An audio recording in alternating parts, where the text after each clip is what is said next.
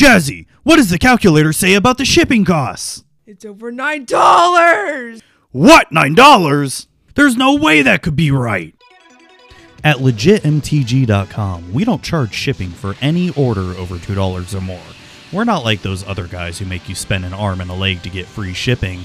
Come on down to legitmtg.com for all your Magic needs and be sure to get that free shipping special. That's legitmtg.com. Visit today.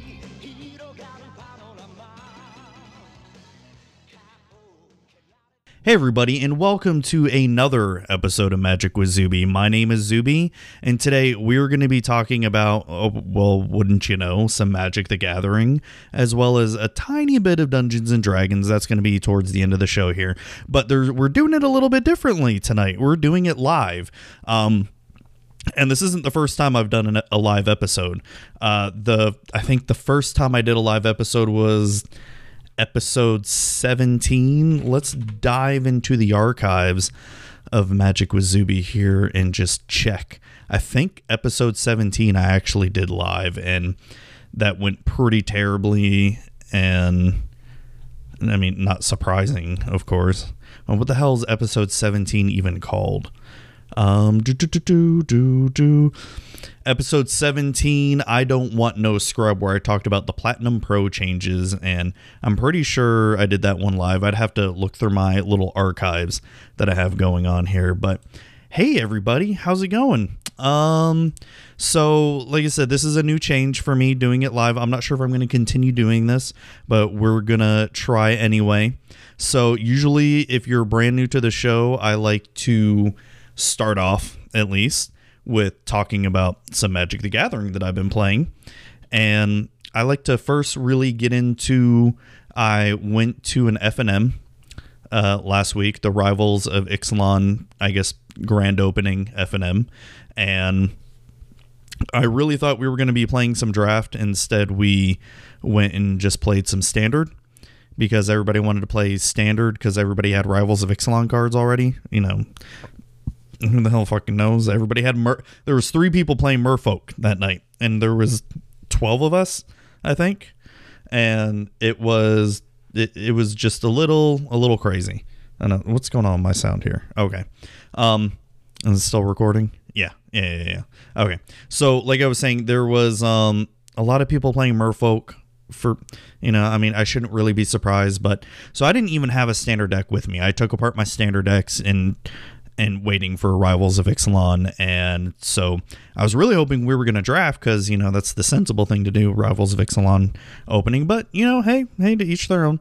So instead, I'm going to switch the scene here, even though for people listening at home, you're not going to see my screen here, but for everybody who's watching live or even watching the recorded video, you're going to see the deck that I played. It was a buddy's deck that I just borrowed.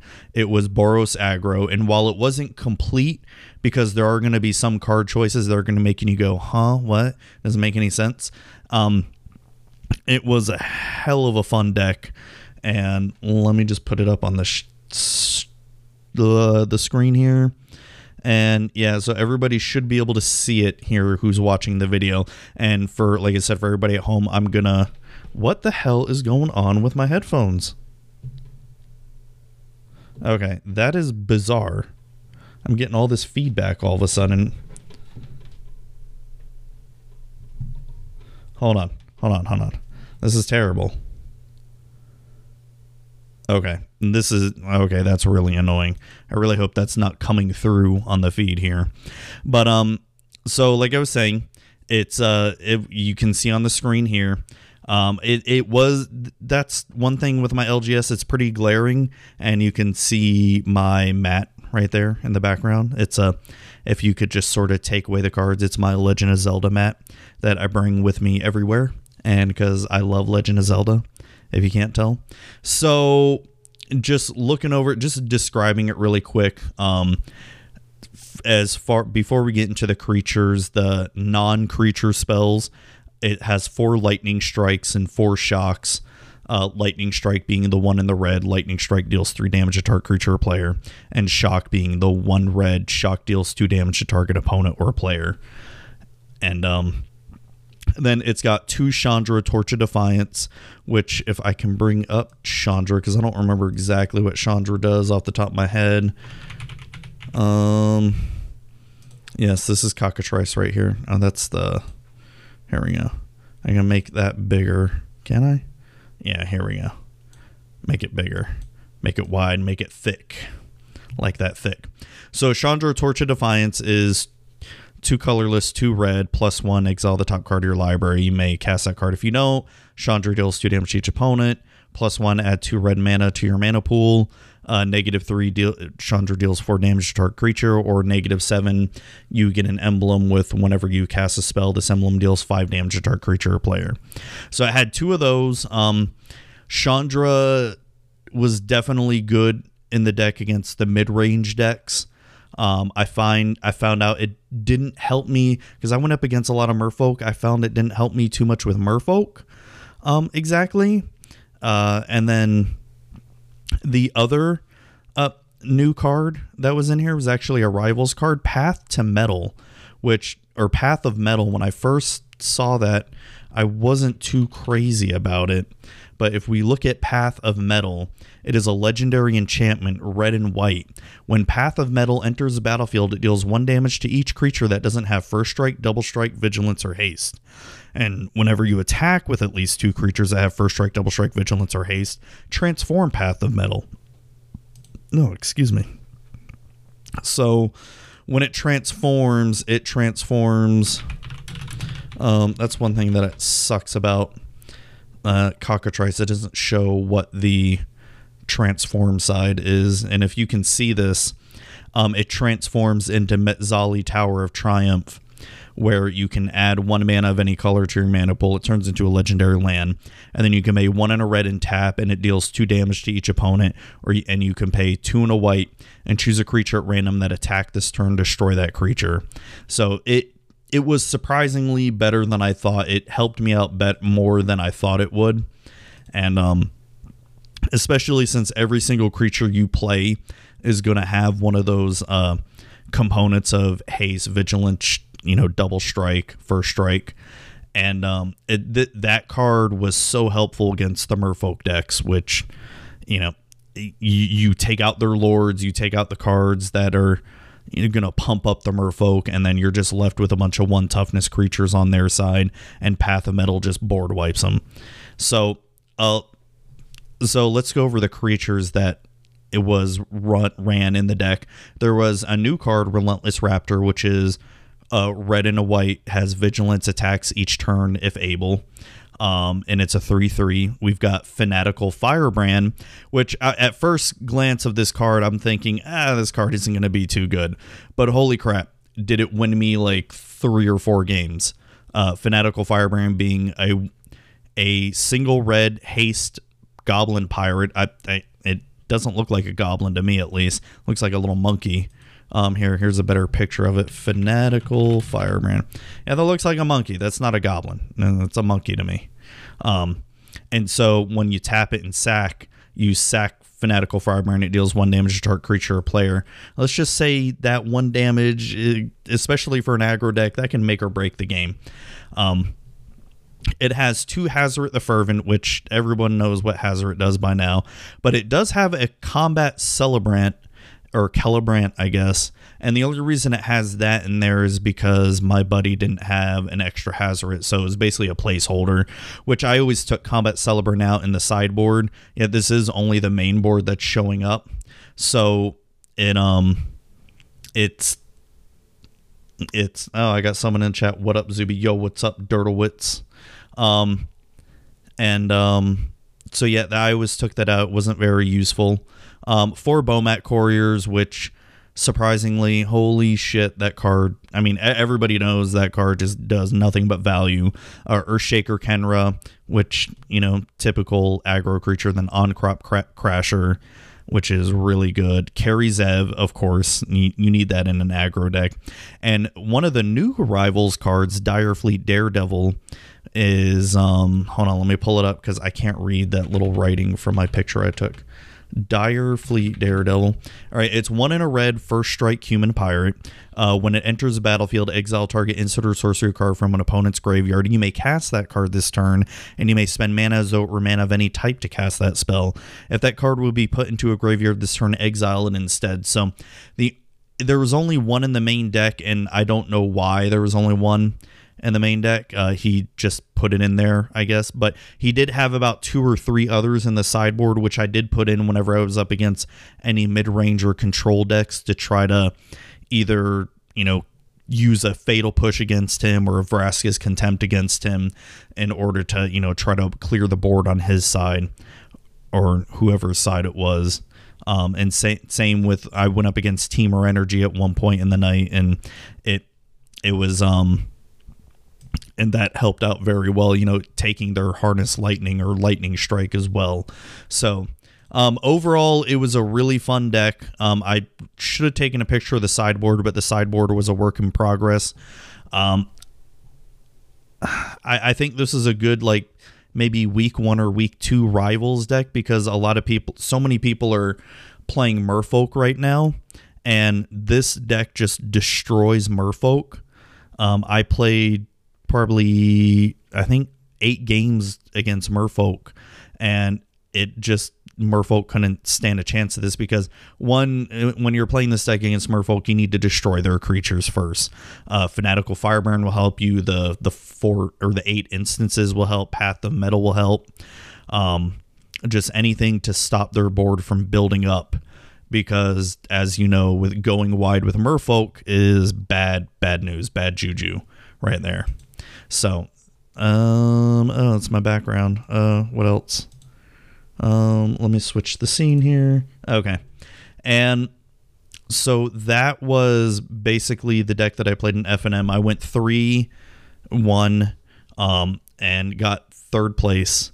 And then I did play a bunch of other games after that too with it, because it was just a really fun deck. But what I have been wanting to build in Standard recently, I was thinking about building or rebuilding my Jeskai Thopters deck again, which I'm not sure if I've talked about on the podcast or not, but I have 2 decks in mind that I have been, messing around here, and I'll talk about the first one here. Let me switch the scene back over.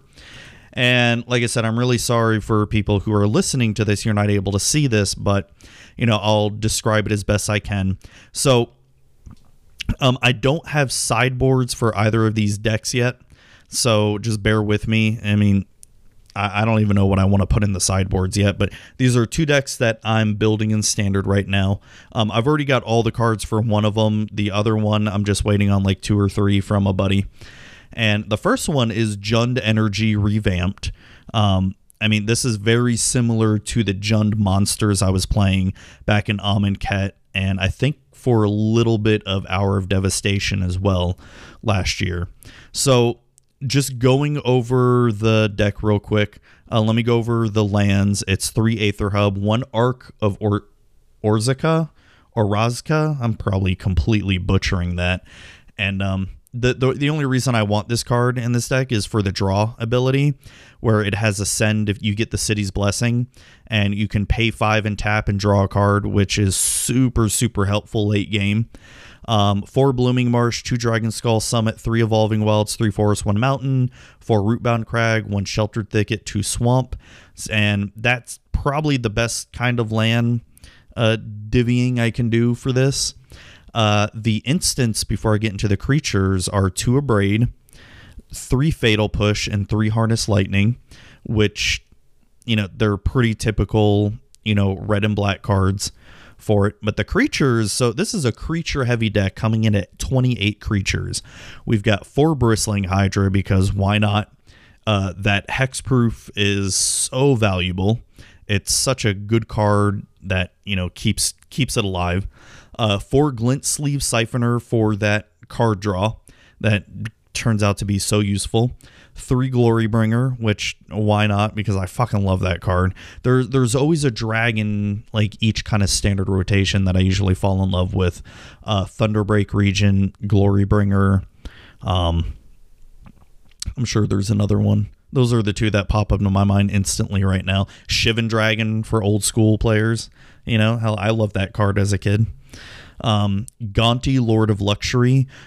And, you know, as I see that card played more, I've come to personally love that card more and more each time I get it played against me, because it's such a good card to be able to dig through your opponent's library for the top 4 cards, maybe take one of their really good spells or creatures, and then just be like, nope, you're not getting these 3 really good cards down there. And then 4 Longtusk Cubs for beatdowns, 1 Ronus the Indomitable for, you know, just extra beatdown. 3 Rishgar Pima Renegade for helping out with either creating mana dorks or counters. 3 God, I always screw this up. Verdius Gearhulk for getting more counters. And of course, what's a Jund deck that has a counter theme / energy theme good without Whining Constrictor? Whining Constrictor allowing you to get extra counters on stuff, because why not? You know, that, I mean, the deck can live without Whining Constrictor, of course, yes. But if you can get extra energy and extra counters, why not go for it? I know in one of my variations of Jund, I did have Walking Ballista in it. But, I mean, if Gonti doesn't turn out to be good for me, and the Ronus turns out to be pretty useless, I can just switch those out for 3 Walking Ballista, because why not? Walking Ballista is such a good card anyway, regardless. And so that is the Jund energy deck I have been building, and it's a variation of Jund that I played before, and I'm excited to play it and see how it does. My shop right now is very aggro and control heavy. There's not a whole lot of mid-range going on. So since it is pretty, you know, aggro and control heavy, I think what I'm first going to be taking is this Grixis mid-range that I've seen floating around. I've pretty much taken the same lists that I've seen online. The only differences that I've really done is I've gone from 2 Scarab Gods down to 1 Scarab God, because I only have one, and I really don't feel like shelling out the money for another Scarab God, because, hey, you know, with standard bannings going on, hey, what if they just ban Scarab God? Because, you know, why not? So just going over the Grixis mid-range deck, I've got 25 lands. Oh, and I did add an Arch of Orazka as well, too, or Orzika, or Orazka. I think it's Orazka. It's probably how you say it. I really don't know. I'm really not sure. And but 25 lands, 4 Aether Hub, the Arch, Canyon Slough, Dragon Skull Summit, Drowned Catacombs, Fetid Pools, Island Mountain, Spire Bluff, and Swamp. And you know, for people that are listening to the show, I'll be sure to put these decks in the show notes so you all can have links to them, because they're all on my Tapped Out account anyway. So so this being less creature heavy and more on the mid-range / control, we've got 2 Abrade, 2 Disallow for counters, 2 Essence Scouter for creature counters, 3 Fatal Push, 2 Glimmer of Genius, 3 Harness Lightning, 2 Supreme Will for counters / you know, kind of doing a Mega Anticipate, and 2 Vraska's Contempt. Oh, that was another reason why. That's another change I did. I went from 3 Vraska's Contempt to 2 and added in another Disallow, only because I don't feel like shelling out the money for an extra Vraska's Contempt. And I'll tell you why. It's because with the way the standard bannings are going, and since I've been burned 2 times already, just the past year, because I was affected by the first round of bannings, and then I was affected by this round of bannings right here. I just whatever cards I have, I'm just going to build a deck out of. That's pretty much how I'm feeling right now. I mean, I've got a good, you know, set of standard cards, but I'm just not going to be diving deep into my pockets in order to build that tier 1 standard deck. Just whatever I have laying around, I'm just going to build it. You know, if I have to buy, you know, $5 worth of cards and there happen to be some lands or uncommons or whatever, or cheap rares, so be it. But I'm not going to be spending $10 or more, or especially Scarab God, or another Scarab God, which is like $40 right now. Screw that. You know, I'm done with that life. So I'm not about that life right now. So the creatures are 4 Glint Sleeve Siphoner, 2 Gonti Lord of Luxury. There's Gonti again because, hey, you're my bro. 1 Hostage Taker, 1 Ravenous Chupacabra, which is the new 2 and 2 black. When Ravenous Chupacabra enters the battlefield, destroy target creature an opponent controls. 1 Scarab God, which we all know and love and fucking hate. And 3 Torrential Gearhulk, my boy. 1 Vizier of Many Faces, my clone. And 4 Whirler Virtuoso, just because I like Thopters. And I the list I took was playing Thopters, and I like Thopters. Or was playing Whirler Virtuoso, so I'm like, I'm just going to keep them because I like Thopters. And that's just how life goes. And so those are the 2 decks that I'm working on building right now. And I'm more excited about Grixis because I love the Grixis colors. I mean, Grixis Delver in Modern's my favorite deck. And I'm just excited to take this as standard. And, I can definitely let you guys know how it's going to go next week. But next week's episode is probably going to be a little bit different, even though I'm going to try to still do it live. It's just going to be a little different. So before we get into some of the main topics here, I did get a lot of good feedback on last week's episode, and a lot of people commenting on what I was saying where, I did take a little bit of a break for podcasting, and, I did mention some stuff of, especially when you're doing content creation, it just feels like you're talking into the void, right? And it feels like no one's really listening, and you don't really get the response you want or anything like that. And it wasn't so much as I was saying that because I was wanting, people to reach out to me and comment on it. It was, hell, I appreciated every single one that did reach out and comment to it and, send me a little message and all that. I appreciate the hell out of it. It was just more of it. You try not to let that feeling of, oh God, what's the feeling? What's the word I'm even looking for? Because a lot of times when you're doing content creation, especially when you're not very popular as well, or you don't get a lot of people listening in or even watching you, and you just sort of feel like, what's the fucking point of doing it, right? And one of my listeners, longtime listeners, just Golbez even said, I'll even read his comment verbatim here. You commented on the lack of feedback and talking into the void, yet I thought your download numbers were good. It seems most Magic podcasts, with the exception of Giants, suffer from a severe lack of feedback. Even some of the other long-lived podcasts with good audiences don't necessarily get a lot of good conversation. Podcasts are generally a one-way street, and it's hard to talk back unless you have a specific point. I listen to many podcasts, but rarely comment. And I think I have mentioned that before, either on Magic with Zuby or one of my other shows, or maybe I was just talking to myself. And it's something that's very true, especially a podcast. It's my numbers, according to what I see on Shout Engine, the podcast provider I use to upload all my episodes. Here, I'm just going to show you is so even though it says only like 5 downloads today, for people who are watching can see this on the screen. Even though it says 5 downloads today, they reset their numbers like at 8 o'clock at night, I think, or 9 o'clock Eastern, my time. And so when I look at, I've had almost 3,000 downloads this month, and this has been a slow month due to, I didn't release any episodes in the first 2 to 3 weeks of the month. So, this is usually I'll average anywhere from 5,000 to 7,000 downloads. And, while the numbers do seem good, when I look at last week's episode, I always look at the red portion here, verified download, because there's download requests. When I look at verified downloads, I've had 1,100 downloads from last week's episode.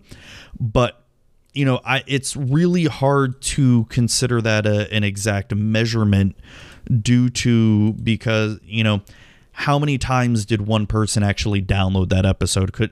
And how does it even calculate, a single download? I don't want to get into the, the deep crazy stuff with the analytics and all that, but I guess going back to my point is, with podcasts, yeah, you're right. Even though I listen to a lot of podcasts, I rarely comment on them. I don't really give a lot of feedback except to some of my very, very favorite ones. And it does suck. You like I was saying before, you try not to let it get to you, but eventually it will, or eventually it does for me, at least. And you try to stave off from that and try not to let it get to you. And it, most times I'll put on an episode, get it done, recorded, get it out there. And I'm just like, okay, cool. Yeah. Awesome. I'm done. And I see the download numbers, and usually that's enough to just satisfy me, is when I see, oh shit, a lot of people downloaded it. That's awesome. And hell, there were even some days when I wasn't even producing any episodes this month where I got like 300 to 400 downloads in a day, and I'm like, who the fuck is listening to this? I haven't put out an episode in 3 weeks. It was kind of cool in a sense, it was weird but cool. And but no, it's like I said, I appreciate everybody who reached out to me and all that. It was much appreciated, and much love to you all and all that other good stuff, I guess. I don't know really what else to say. But anyways, moving on. I thought I had the link to that. Oh, hello, Kitty. Oh, hi, Mark. Oh, hello, Kitty. Okay. So, I talked about the background checks from last week that Wizards implemented. And before I get into that, I need a little swig of water here. Good old water. And I found this thread on Reddit last week, and apparently there was an official post to the WPN Wizards Play Network Facebook page, and it was, I guess, an FAQ, frequently asked questions document that Wizards came out with for, I guess, to quell some questions about all these new background checks for the stores. So just to go over it, the first question: do DMs, game mentors, and teachers, such as for open house, count as staff? And the answer: only if the individual is retained by your organization to provide services for your retail location or event. Regardless, your organization is still obligated to ensure you're providing a safe and inclusive environment for players of all ages. If a judge is unable to attend a judge-required event last minute, would a replacement judge need to have his background checked that day? Yes, or the event needs to be canceled. How should retailers document these background checks? Keep a physical record of the outcome of the check. What qualifies as a sufficient background check? Compliance with the WPN terms is left to discretion of a WPN member, WPN member. Too many acronyms here. If you have questions regarding compliance, you should discuss the matter with your legal counsel, which is, oh God. So are regions where this background check is illegal exempt from the background check? Yes, but we expect you to do what you can to ensure your staff is in compliance with these requirements. What about event organizers for non-WPN games? Staff and those otherwise engaged by the organization that interact with the public for your retail location are included under the updated WPN terms. Wait, staff and those otherwise engaged by that interact with the public for your retail are included. Okay. Does this apply to employees who interact with the public online, customer service, social media managers who do not interact with the public in person? The representations, warranties, and covenants apply to all staff and those engaged by your organization that provide services to your retail location and events. This includes individuals that directly interact with the public on behalf of your retail location and for your events. Who is considered staff at an event? Does this apply to vendors, contractors, artists, etc.? The obligations contained within the WPN terms apply all staff and other individuals engaged by your organization to provide services for your retail location and for your events. This requirement would extend to vendors or contractor facilitating the operations of your retail location and events. Artists and speakers would be at your discretion, but your organization is still obligated to ensure you're providing a safe and inclusive environment for players of all ages. Does this apply to restaurant staff? This obligation does not apply to businesses separate from retail locations and events. Oh, geez.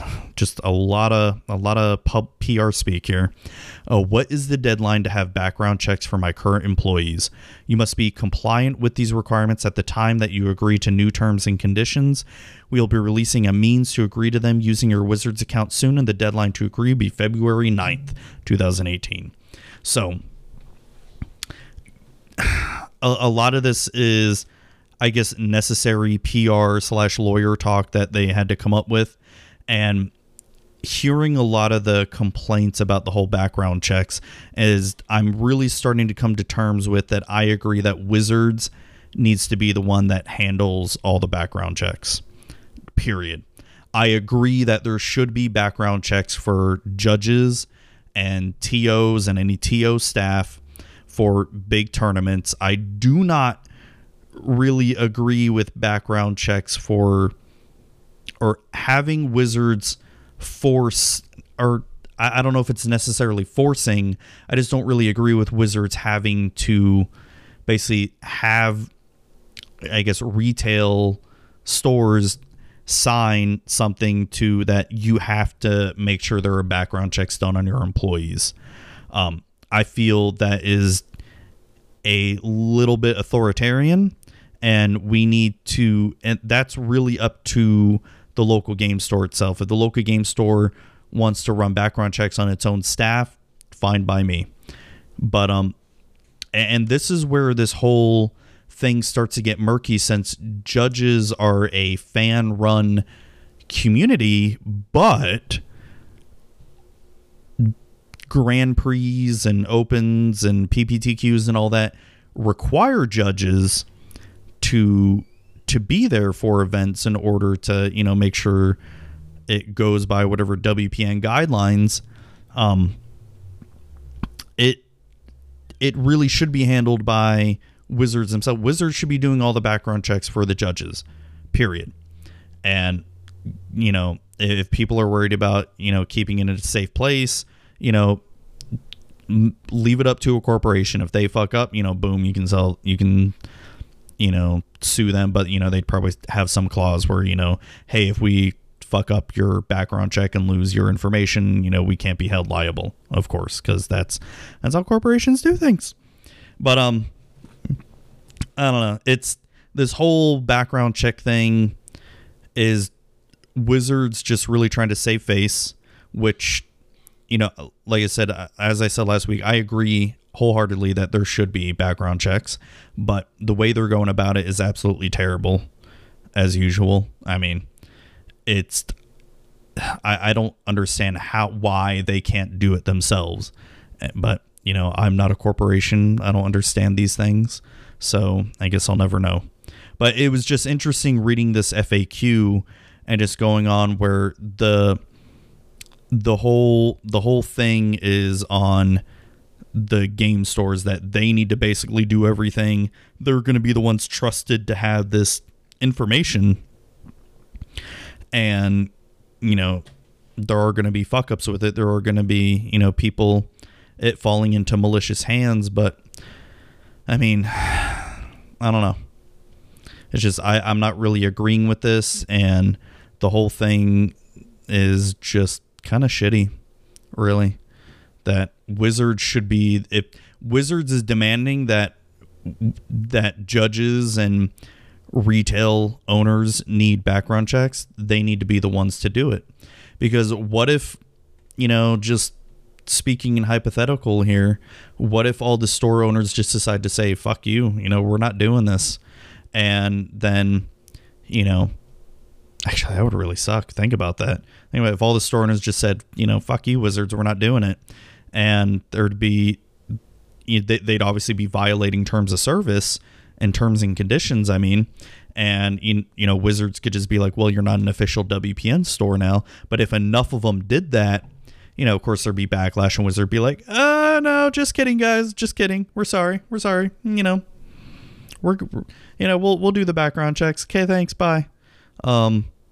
So yeah, I don't know. It's like I said, I just think Wizards needs to own up to it and just do it themselves. I'm not a fan of it. Not a fan of how they're going about this at all. So another thing I wanted to talk about is there was an article recently released, probably a few days ago now, about how buying cards work in Magic the Gathering Arena.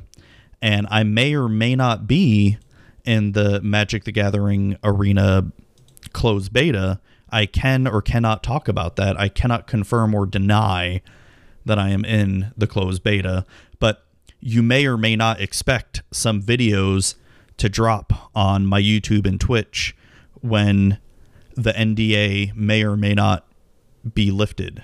Actually, no, when the NDA is lifted, I have some videos planned. Trust me. I don't really want to fuck it up. It's, God, I don't know what I can really say about Arena except that I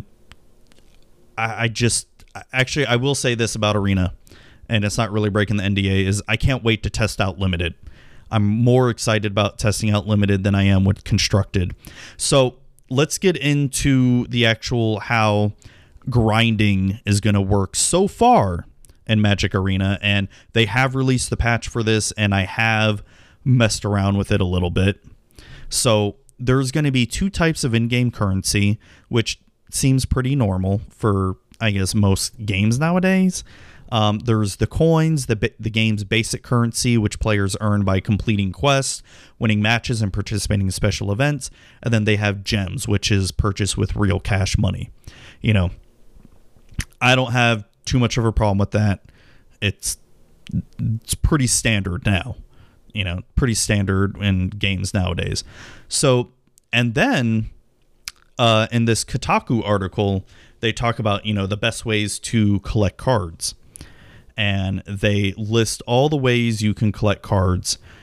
And I love the opening part here to this article saying the key to building a successful Magic the Gathering deck is, of course, buying as many card packs as possible and hoping for the best. Obviously, the creators and designers of this game have never really played Magic the Gathering. Maybe when you don't know any better and, you don't really care about your money, yes, building a good Magic the Gathering deck does require you opening a bunch of card packs, a bunch of booster packs, if you don't know what you're doing. But I digress. So the ways you will collect cards in Magic the Gathering Arena that so far, this is subject to change, this is still a closed beta, and I really don't like what they've done here, especially with the booster packs. So there's two different kinds of booster packs. One that will have 8 cards containing 5 commons, 2 uncommons, 1 rare or mythic. The cost of purchasing boosters with gems purchased with real world money is still being determined. So we actually don't know what any of the prices are for the gems part. We know for the gold, so for a booster pack for gold is 1,000 coins, which it sounds like a lot, but it's not really. Think of it, it's basically like 100 coins in Hearthstone.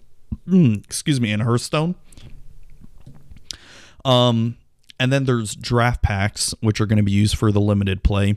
They'll contain 14 cards, minus the basic land, because you never draft that anyway. And drafting will also add cards to your collection automatically. So any card that you draft will be added to your collection, which is nice. And I really hope it stays like that. While I don't think phantom drafts are bad on Magic Online, and they are cheaper, it's just if I'm going to draft, especially in this environment of Arena, I want to keep the cards. Individual cards will also be earnable through play. Developers are testing a system where for every match win, players will receive 1 card in MTG Arena up to 30 per day. And yes, that is true for right now in the beta. when you do win a game, you get a random card. And this is the part that I'm still having a hard time understanding, this wild card thing, is wild cards are special cards that have a chance to appear in the place of each card at any rarity in every booster players open. Wild cards have their own rarity of common, uncommon, rare, and mythic rare. Players will be able to swap wild cards for a card of their choosing of the same rarity. So, and either this isn't working in the arena beta right now, or I just don't know what I'm doing, because I do have a bunch of wild cards in the beta, but I don't even know what to do with them. I see them, but I'm like, I don't know what to do. Like, I click on them, nothing happens, but I'm probably doing it wrong. I wouldn't be surprised at all that I'm doing it wrong, because I do a lot of things wrong. And then there is the vault, which I have not opened the vault yet, so this is the weird part. The vault is a special mechanic that rewards players for opening boosters, as well as an interesting way to deal with duplicate cards. Every time the player opens a booster pack or collects what would be the 5th copy of a card in their collection, it feeds a vault meter. Once full, players will be able to open the vault for a reward, currently wild cards. It's a simple way of avoiding the dusting and crafting systems seen in similar digital card games. So, I don't like... So, the vault itself is not a bad idea. I just don't like that they have no way of giving you, a way to craft an individual card that you need. You'll either have to keep buying booster packs in order to hope to get a wild card or open up the vault. But if I want to be able to get rid of some cards, like, hey, standard rotated in arena right now, and I want to be able to get rid of some cards, why can't I just destroy them in the game and be able to craft the new legendary rare that came out, And currently, right now in Arena, there's no way to do that. And I'm really hoping they change their mind on that, because right now the game feels like, and I understand this is still closed beta testing, it really feels like it's a sealed, you're playing sealed constructed. Basically, right now, when you start, you start your account, you get a bunch of cards from Ixalan and Rivals, and you're basically playing sealed constructed. I don't know how else to put it except that, and it's not very fun. That's why I cannot wait for them to start limited, because I know I'm going to be trying out that drafting like crazy. So I hope they start it soon. So I'm not too happy with the arena with it, or with the economy they have. I'm just moving. Okay, so I lost my recording for a little bit there. So some of the questions that I've seen being asked or said in regards to this economy is, what about entrenched players versus new players?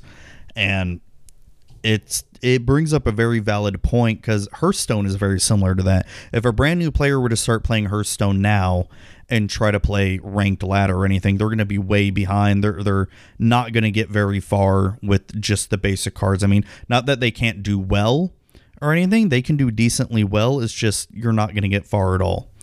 And, how much time and money are you going to have to spend if you're a new player to even try to get where you are? And since you can't craft individual cards that you may need or want, it's sort of like, what's the freaking point? You're going to have to grind playing crappy sealed constructed decks in order to get what you want. It's just doesn't make for very fun, if I have to say. And I don't know.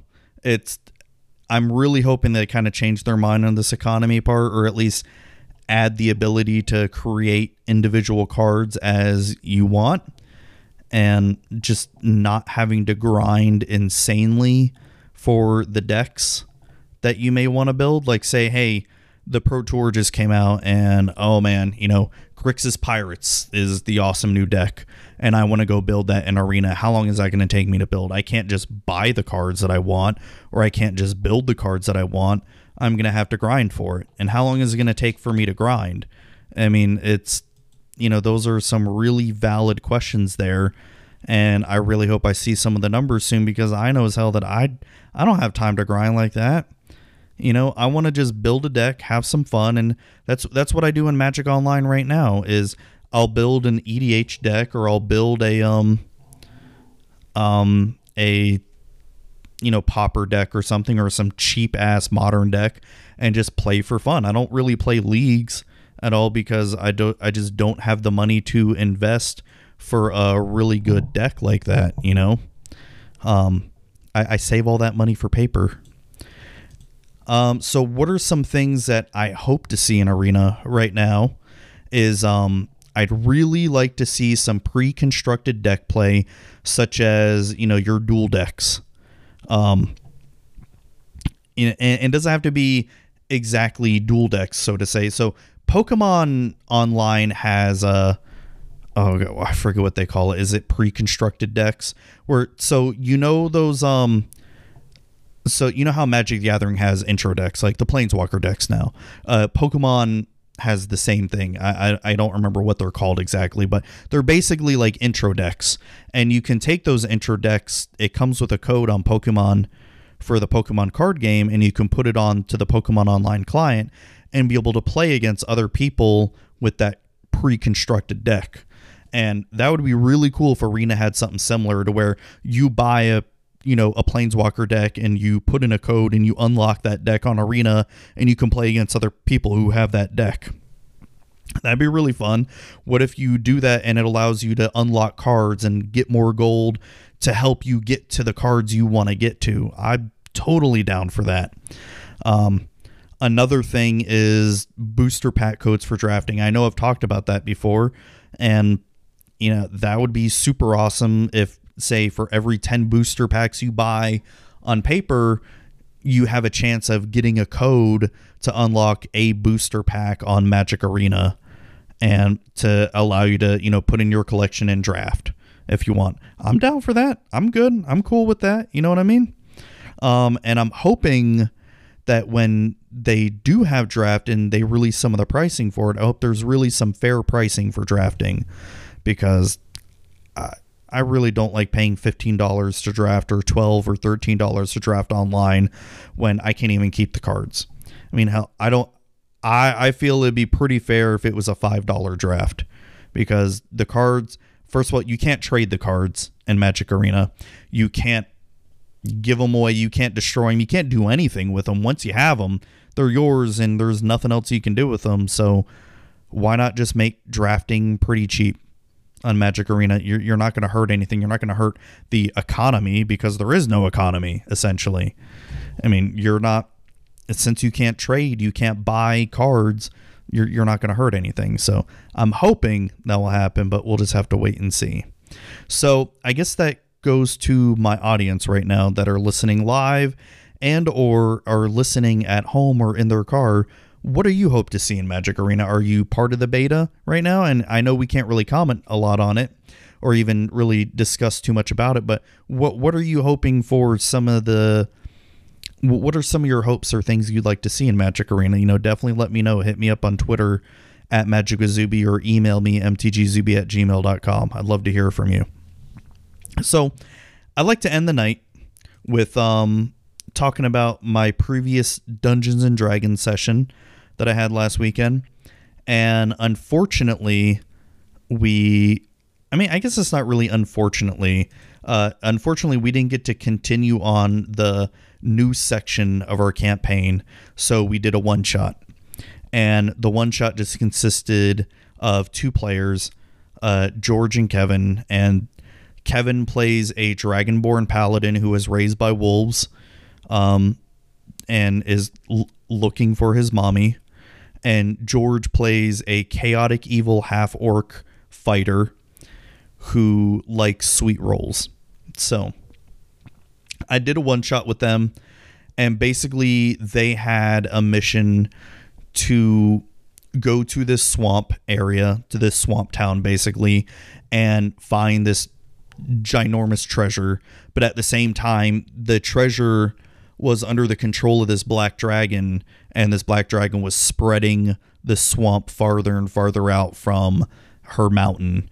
and they needed to try and stop the dragon. But along the way, they wake up one morning, and George has a dragon scale on his leg, and and basically the dragon scale starts to consume him, and he needs to find a cure for it. So I did this cool little thing that I really liked with it. So I gave it.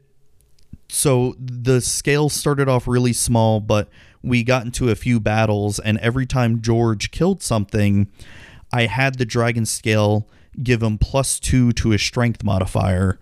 And there was one battle where he killed 3 things and he got +6 to his strength modifier, and he's level 5 already, so he before the +6 he already had a +4, so he had a +10 for a strength modifier, and so he was basically just able to hit and kill everything. And so the downside to it was at the end of each battle, the scale would get bigger, and it eventually got bigger to where it was going to start to cover his body if he couldn't get it off. We unfortunately didn't get to finish the one shot because we ran out of time. We only play for about 3.5 hours or so, maybe 4 hours, depending on how we're going in the campaign or what we're doing. So it ended off with they're in this mage tower, and there's a supposed old wizard lady at the top of the tower that can take the scale off George, but she can't leave, or not that she can't, she doesn't want to leave the room because her sister is with her, and she doesn't go anywhere without her sister. And her sister is actually her reflection in the mirror, and so Kevin's character has to carry the mirror, and so that the wizard will follow them. And as they're going down the stairs, I have Kevin roll a dex check to see, hey, does he make it down to the stairs at the bottom? Okay. He rolls a nat 1. Of course. We were actually, George was probably rolling the best, but Kevin and we were rolling so bad. All my enemies just could not hit any of them. Just like, I don't know what the fuck's going on with my dice. It's bad when, you try to create a challenging encounter as a DM and none of your enemies can hit your players. That's one thing I do like about magic casters when I don't have to do attack rolls for certain magic spells. It's like, oh yay, I just have to roll for damage at least, but I don't have to do attack rolls because I did really, really bad that day. But anyways, so they fall down to the bottom of the stairs, and the old wizard lady, she starts to freak out and disappears up the tower and calls some guards, and one of the guards is a mage, and the mage was really strong and powerful and almost killed them, by the way.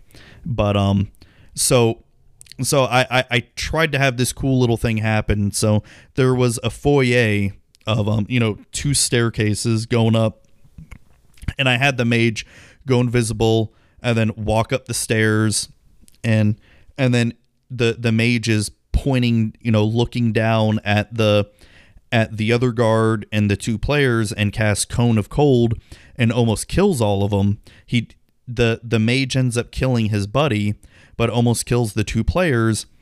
And so the George rushes up the stairs, and so he was about to.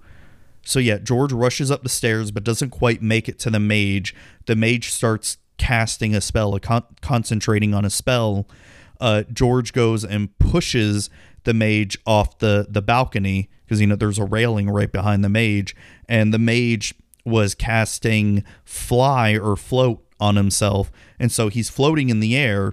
And from what I read on the spell, it's a concentrating spell, so he has to concentrate on floating.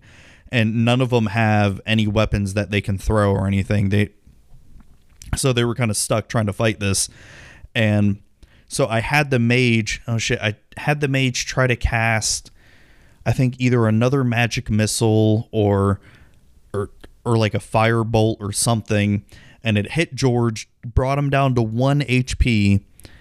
And so I think I did a dex check to see if the mage lands on the floor correctly, and I rolled like really low and terrible, and the mage falls flat on his back, Kevin's character manages to grapple and hold the mage down while George just runs down the stairs and just basically chops the mage's head off. So that was a fun little encounter, and that's where we had to end it because we didn't get to see, how George gets the scale off, and I'm hoping we get to finish up that one shot again.